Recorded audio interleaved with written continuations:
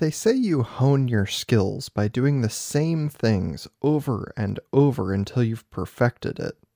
But what does that say for my expert today, who, to date, has delivered over 6,000 babies without a single mother lost in the process? Welcome to the Just Dumb Enough podcast, a show that acknowledges no one is always an expert by dispelling misconceptions with real experts. I'm your host, as always, Colton Petrie. My guest today is Dr. Alan Lindemann. Dr. Lindemann is an obstetrician and gynecologist and began his career delivering babies over 45 years ago. And with that nearly half-century of experience, he's here to share details on what can lead to better health outcomes, common issues, and conversations no one has with their doctors while pregnant. Lots of great information for people who want to have kids, are curious about the process, are expecting especially, or maybe even those who've already been through it and want to reminisce on how they managed to do this despite a lack of information. Let's make sure every baby and mother is as healthy as they can be.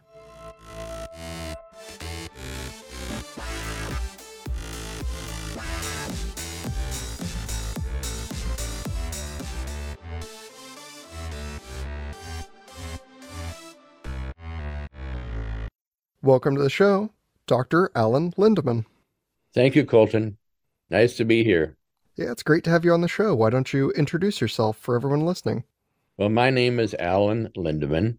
I'm a physician, obstetrician, gynecologist. I graduated med school in 77, residency in 81, so a long time ago. 45 years of learning, practicing, and teaching obstetrics in healthcare deserts. Wow. And what is a healthcare desert? Is that just like there's no one to be found? Well, it's where we don't have quite enough healthcare provided. One of the problems we have now, we were living in a county called Grant, and it's the least populated county in the state of North Dakota, which of course is our state, 2 people per square mile. Wow. So it's hard to get healthcare here. Yeah. And, going into medicine is such a broad field to start with. Why'd you pick the one you did? Well, I fell in love with obstetrics back in 1975 when I had my first rotation as a third-year student. One of the really nice things about OB, well, there are many things, but one of them is a rush. It's, when you deliver a baby, there's just no other feeling better than that. So it's certainly a feeling you'd like to have again. The other thing that I really like about obstetrics is you get a blank slate. In other words, rather than trying to pick up the pieces, trying to fix the broken bodies, I get to define how good a pregnancy can be, and we can all aim for a perfect baby. Yeah, and I'm sure, with that rush, you've probably delivered quite a fair share of infants in your time. It's about 6,000, no maternal mortality. Wow, that is an accomplishment both in the sheer volume of babies as well as the mortality rate. Yeah, well, it's a matter of listening to your patients. It's very important. We talk about elevated blood pressure being a cause of maternal mortality, and it is, but I have never seen it come on suddenly. In other words, there's warning signs and things you can do about it. Right. And how long do you usually, hang out with a patient? Do you start from before they get pregnant all the way through delivery? Well, ideally, I'd like to see them before delivery so we can talk about how this is going to work. We can talk about what kind of bloods to order. We can talk about inherited diseases that we want to avoid. For example, cystic fibrosis, that's an autosomal recessive, meaning you get one dose from each parent. That's pretty common, and we can screen for that, and we can avoid children who have cystic fibrosis. Oh, very interesting. Is there quite a lot of diagnostics, going into, just getting pregnant and having this baby? Well, yes, you've got your baseline like a CBC, which would tell you about hemoglobin. You don't want to have anemia. You'd like to have a hemoglobin of, say, at least 13, 14, or 15. You don't want to have any liver trouble. You don't want to have any kidney trouble. You'd like to have no lupus, chronic autoimmune disease. And of course, you'd like to make sure that you're not going to deal with cystic fibrosis or some other inherited problem. Sure. And is there anything to, I know there's a large market for like prenatal supplements and things like that. Is that just really good marketing or are those genuinely good things to have? Well, I think it all depends on what you're looking at. Certainly, prenatal wise, folic acid is very important to rule out neural tube defects. And those would be like no brain and open spine defects and causing paralysis. So, folic acid is very important, 400 micrograms per day. On the other hand, if you have a family history of it or a personal history of it, the dose is higher. I don't think there's any harm with taking vitamins like A and D and C. I don't think they'll hurt you, and probably wouldn't hurt at all to get a little extra iron on board. So, yeah, you can prepare for pregnancy. Okay. Awesome.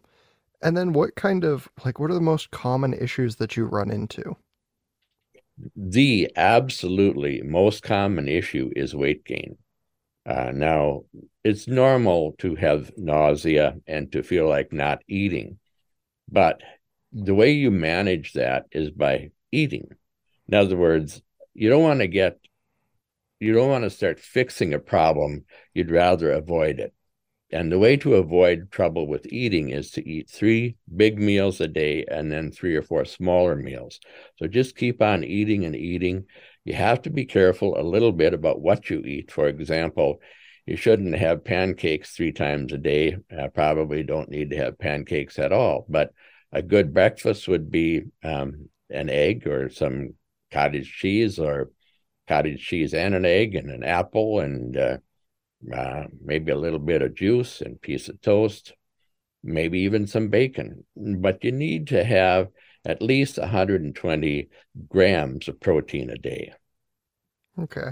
So yeah, very much like avoid the want for ice cream and try and focus in on things you actually need for your body.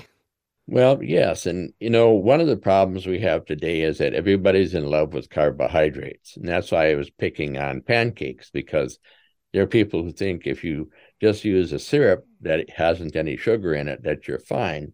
But that's not fine. The carbs in pancakes, a high carb diet is not what you need because your blood sugar will go way up and then your insulin will go way up and then your blood sugar will go way down.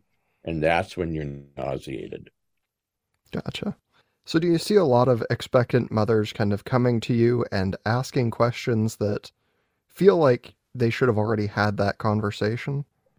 You know, I have had many mothers come and ask questions, but the most common event, or the most often, there aren't a lot of complicated questions, but there are questions and there are answers that grow out of an interview. For example, I always like to have moms, dads, and the children, if there are other children, come to every visit, partly so that I can just see how they work. In other words, do they respect each other? Do they have good communications? So that is probably more of what I do than field questions. But of course, if there are questions, for example, will you be at my delivery? The answer is 99% of the time, yes, I'll be there. And if they ask, will I see you at every visit? Yeah, the answer is yes. So those are some of the questions. Yeah, is that something that just kind of happened to you naturally? You saw like a need for there to be the whole family unit there? Absolutely. This is something I've been working on for about 30 years. And I think it's really important because, the number one cause now of maternal mortality is what we call it's 3 things. We call it behavioral, but it includes suicide, homicide, and drug overdose. Now, years ago, that didn't happen. I never saw a pregnant mother get killed or kill herself, and I never saw it in postpartum either. So this is something that is on the rise. But I think I always took the advantage of trying to avoid those problems, because most of those problems are they have to do with environment. In other words, do you have a supportive spouse?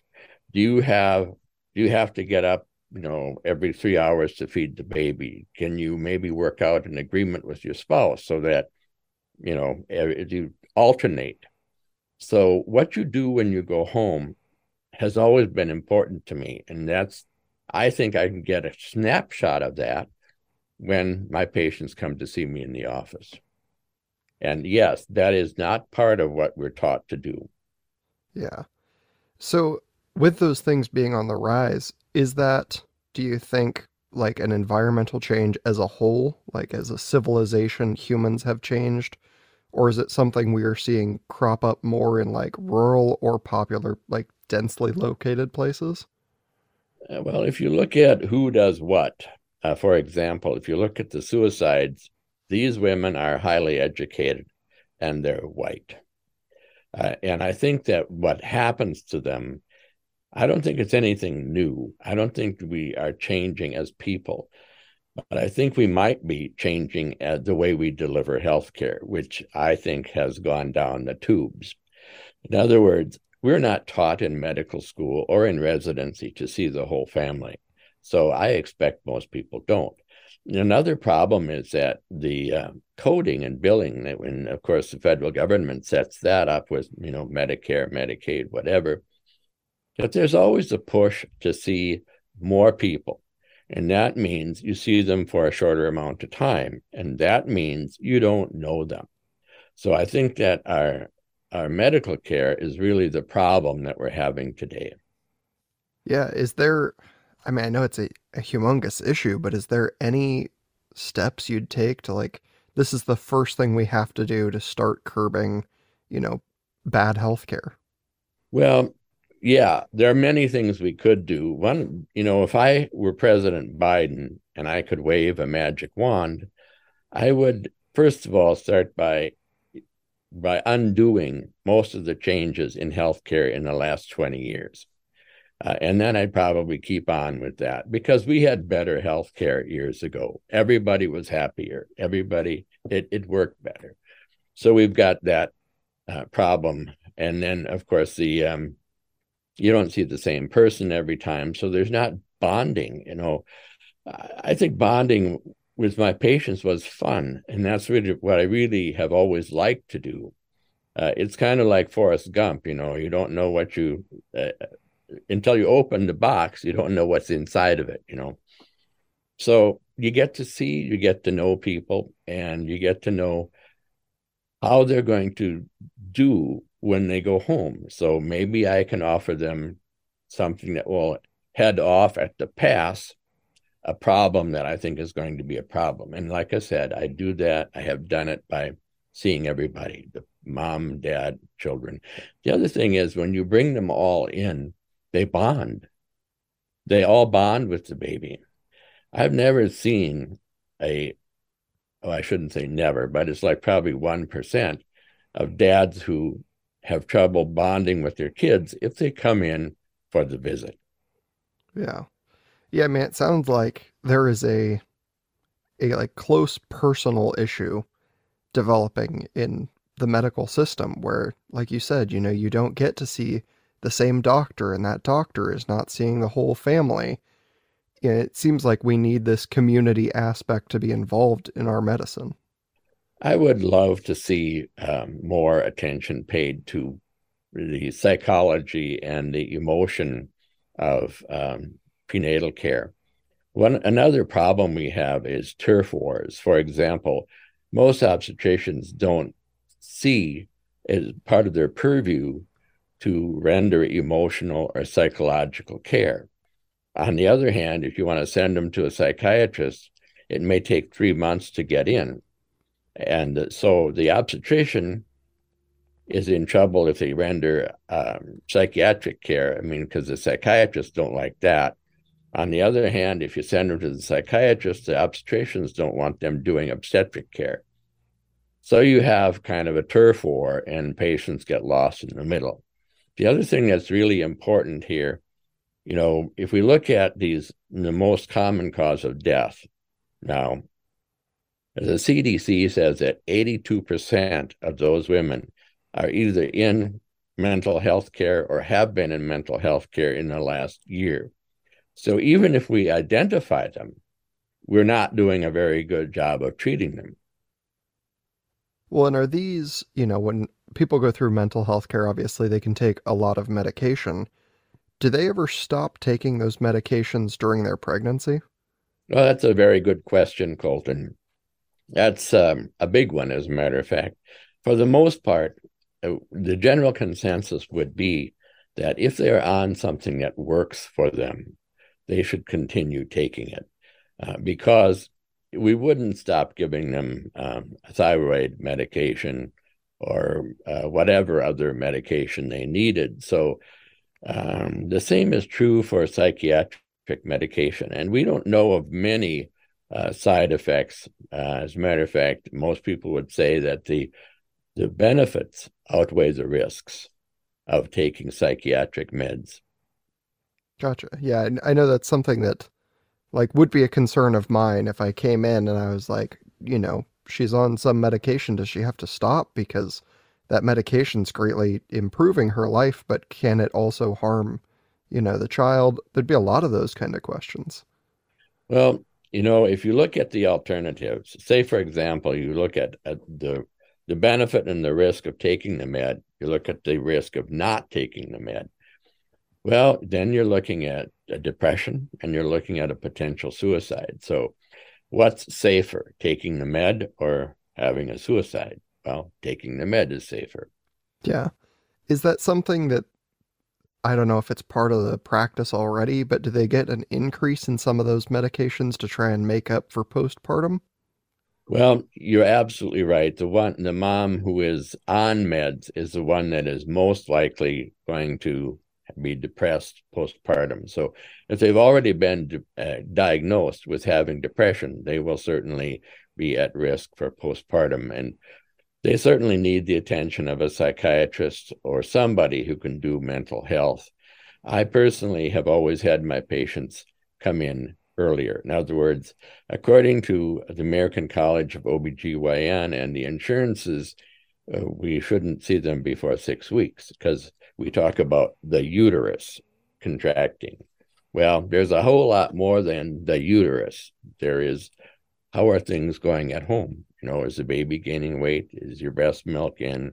What's your husband doing? Does he stay out all night?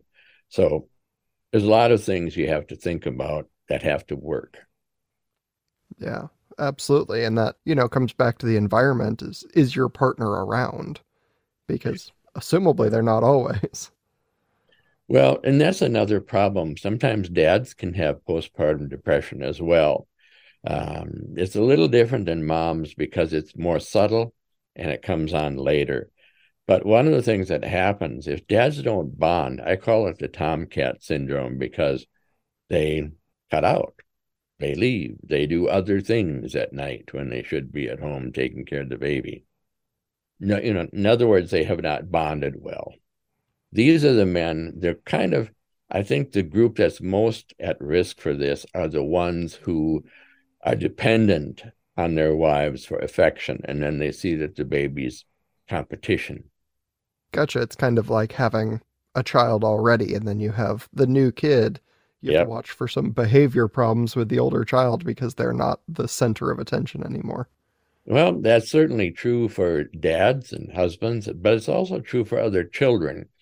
If you have four children, say, and you're pregnant with the fifth, it's the one next to that that's most at risk. Yeah. So it's kind of always the youngest child that's most at risk because they have the least exposure to this. That's exactly right. That's the most competition. Interesting. So is there like a good practice to help get your, youngest or only child acclimated to, hey, there's going to be another kid in the house? Yes, I think there is a very good practice for that, although I don't think it's commonly done. But again, if I bring in the whole family, they all get to listen. They get to see the bump on mom's belly. They get to hear the bump. They get to hear the baby's heartbeat. And all of that is part of bonding so that the little one, the youngest one, knows there's a little human in there. They can start bonding before the baby's born. And is there any kind of like myths that you run into? People are always coming in and they have this like misconception that pops up, and you're like, you have to just constantly knock that down with every new patient. You know, I haven't seen it a lot. Most people come in they're pretty reasonable. And I can't think of any myths that would be common. I think that if there are myths, it's probably from the medical field. In other words, here's something called the doc on deck.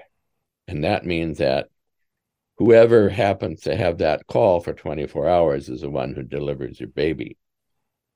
And there's the myth that that doesn't cause any problems for mothers and fathers, but I think it does. Yeah, especially if you're like, I've been coming to you with my partner, and we're very much like, okay, when we see Dr. Lindemann, like everything's going to be good. And then some other doc walks into the room and we're like, who's this guy?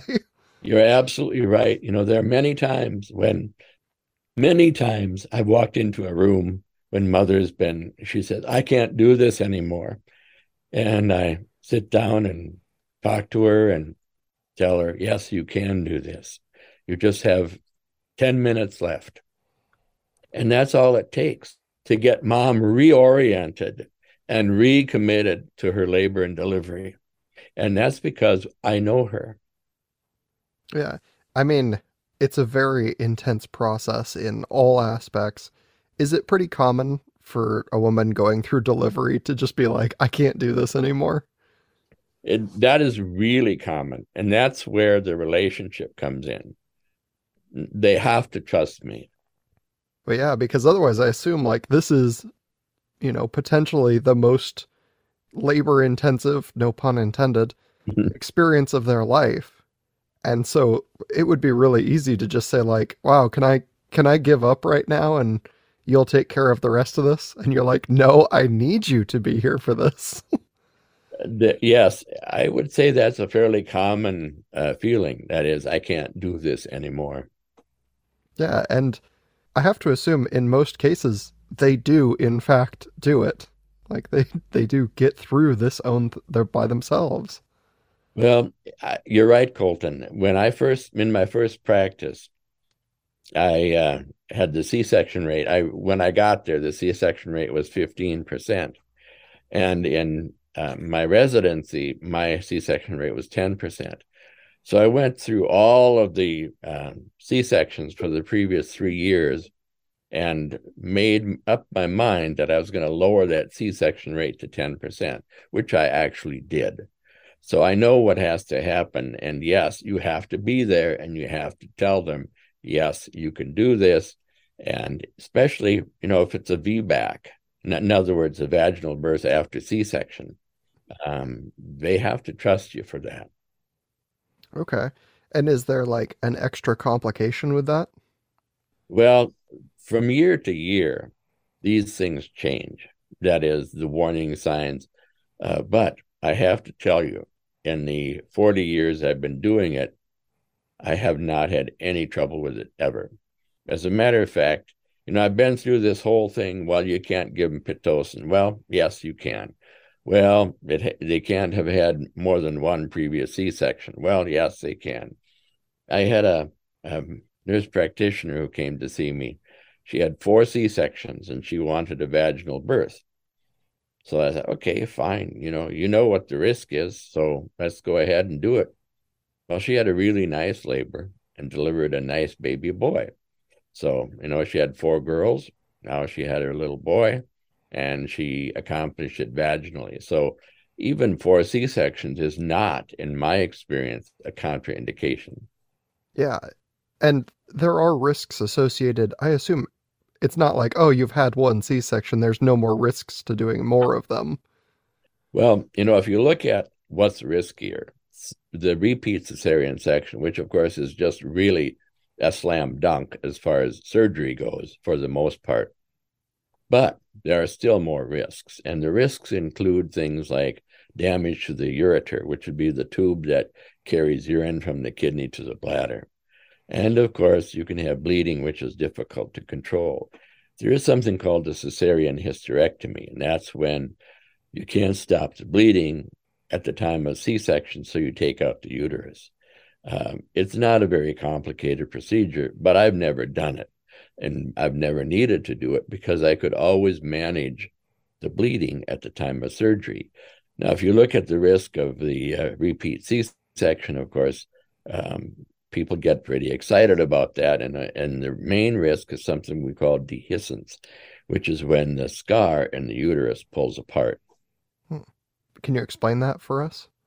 Well, one of the problems of any scar is that it gets weaker. In other words, if you make it in muscle, it destroys the muscle, and you're left with something that doesn't have much blood vessel and it's very thin. So, yes, that can open up when you're in labor, especially if you haven't done your C-section incision very well. But like I said, in my patients, I have not seen it happen. They have all delivered, and they have all delivered without any trouble. Gotcha. And like you said, one of those had four of them before. So Yep. if there was a risk in it, like you already faced that down. Yeah, it like I said, it's individual. Not everybody would do it, not everybody could do it, but it worked out for that patient. Gotcha. And then I have heard it kind of equated to some people on there approaching their wedding where they become a bridezilla. I have heard there is a similar thing for people approaching their birth where they have a million requests to make and it all needs to be to their exact requirements. Have you run into that? Well, as a matter of fact, yes, we have something called it's their labor plan. One of the problems with the labor plan is that the more complicated it is, the more likely it is not to work. And the other problem is that you get too many things on the list, it makes the nurses nervous, and it kind of sets up a bad relationship with the nurses. So keep it simple. Keep your list down to the things that are very important for you. If you look at what has to happen in labor to make it work well, just go think about how any mammal would birth. They like it quiet, dark, warm, and they have to be surrounded by things that make them comfortable, like a doula or their husband or a husband and a doula. But that makes things work better. You can shut them off. Years ago, we'd see mom come in labor, and then it would stop and we'd say, oh, well, you don't really know whether you're in labor or not. But actually, I think what happens is the things that we do to moms when they come in scares them, and then their labor stops, which is also something that mammals do. Interesting. I didn't know that. Yeah, it happens. So, we have a big obligation to our patients to keep them as comfortable and safe feeling as possible. Yeah. And I have to imagine, the one in there that you mentioned, like, yeah, we keep them safe. We keep them, in a room that I guess they're unfamiliar with, but it's a hospital room, so they should have some level of security. We keep them warm. The thing I can't imagine we do often is keep it dark.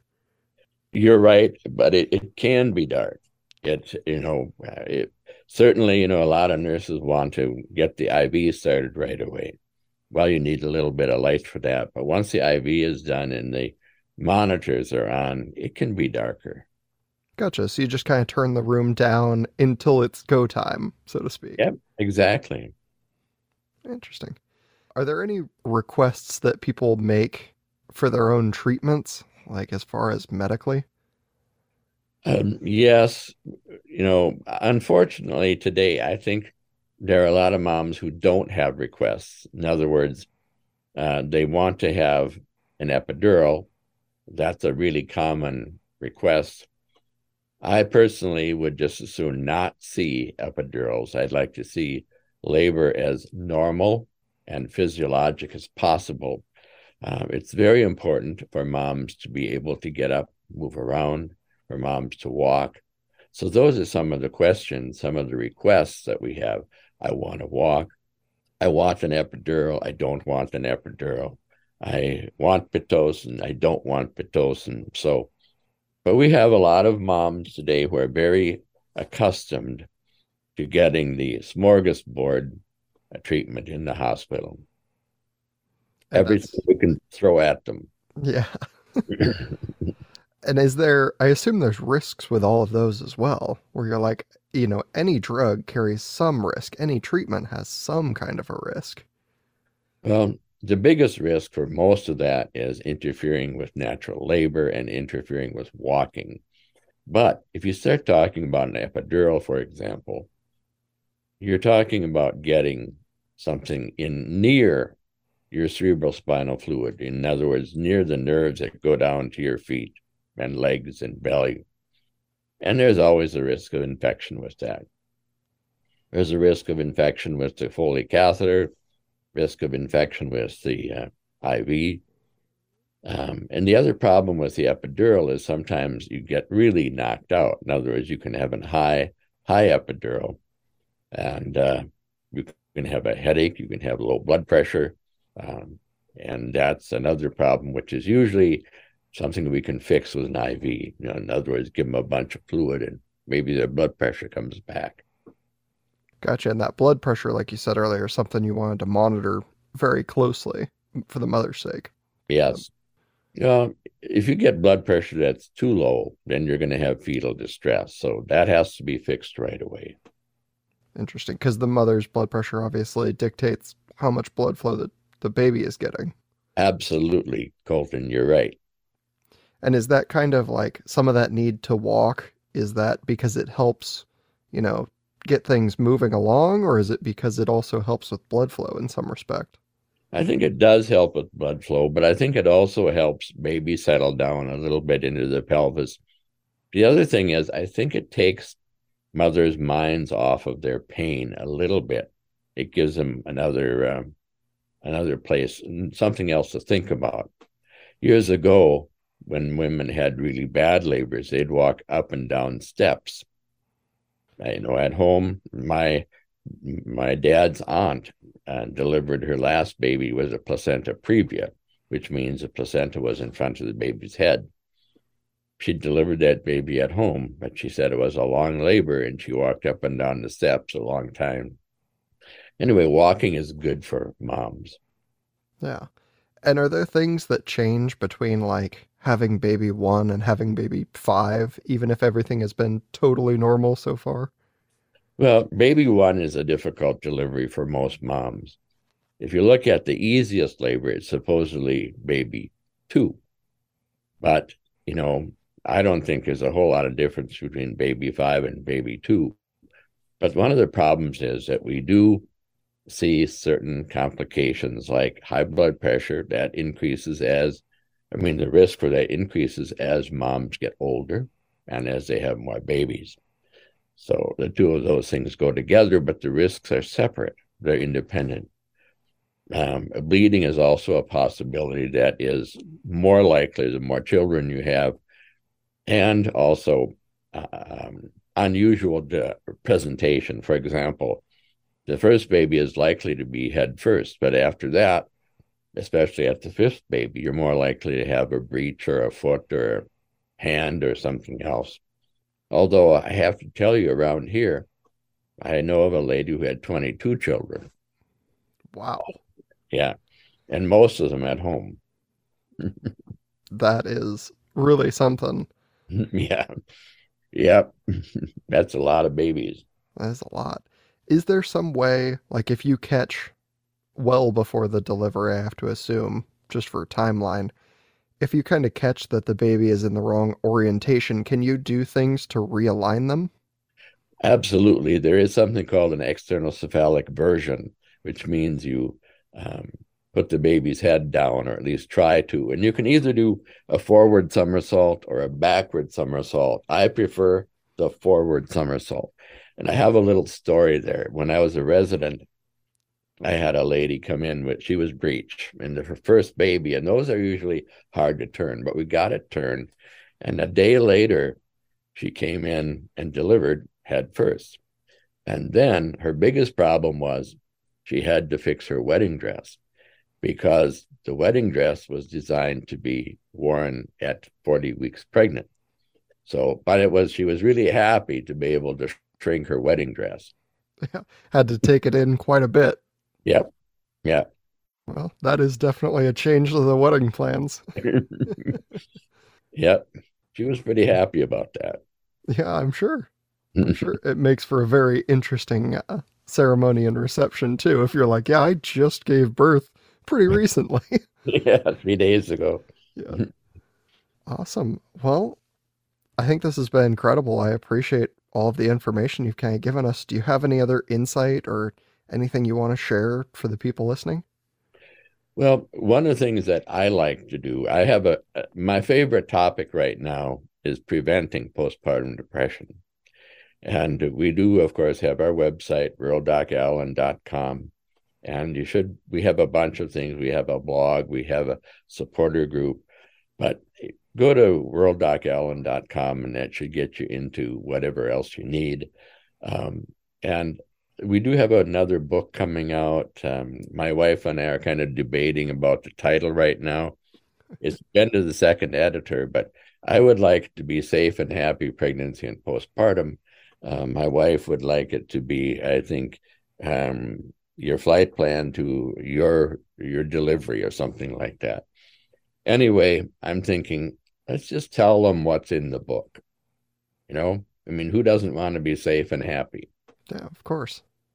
So, Yeah, I mean, and that's a very like honorable goal to say, hey, I'm seeing this large issue and I'm doing things differently out here than maybe they are in much more urban facilities, and I'm seeing really good results like zero mortality. yeah, I think it's been, like I said, fun, and it is my goal, my legacy. I've always figured I'd live to be 100, and I've got 25 years left to work with. Let's not have postpartum depression. Let's not have suicide. Let's not have homicide, and let's not have drug overdose. Fantastic. Well, why don't you tell everyone where they can find your other books? And then when they do go find those, I will put everything in the show notes so that they can find them easily. When they do, I want them to be sure to leave good reviews so that, they can boost your book up. And when the second book comes out, they'll boost it up and people can find it and help, reduce all of these things we're talking about. Well, I'm going to digress just a little bit here. You can see up there, we've got Modern Medicine, What You're Dying to Know. We wrote that 30 years ago, and it really is why healthcare costs too much. And that's available at Amazon, and it's Modern Medicine Lindemann. If you just go with Modern Medicine, you'll get something else. So anyway, if you want to know why your healthcare costs too much, read the book. And of course, Rural Doc Allen, that's where we've got a Kindle version of the book available, and Safe Pregnancy Explained at Kindle. Anyway, yes, thank you, Colton. Yes, of course. Thank you again for being here. I've appreciated your time immensely. I hope people check your stuff out and reach out to you. And, I hope you're very successful in the next 25 years you've got planned out to help, reduce some of these. Well, we have the opportunity to do it. So we're getting started. Absolutely. Okay, thank you, Colton. Do you feel more educated after this episode of the Just Dumb Enough podcast? If so, please take a brief moment to rate the show 5 stars on iTunes or Spotify or Audible or wherever you're listening. If you really liked it, remember to subscribe for 2 new episodes every week of the year, and check out the over 100 episode backlog. Let me know what you'd like to hear next by reaching out and emailing me, dumbenoughpodcast@gmail.com, or send a message to me on any of the show pages like Facebook, Instagram, Twitter, or wherever else you find me. I am always looking for new topics, guest ideas, and questions from the audience. That's it for this week. Have a great weekend. I'll see you all Monday to learn how you can earn $30,000 more a year. Wait, can I get in on this? All right, I gotta go. Bye-bye.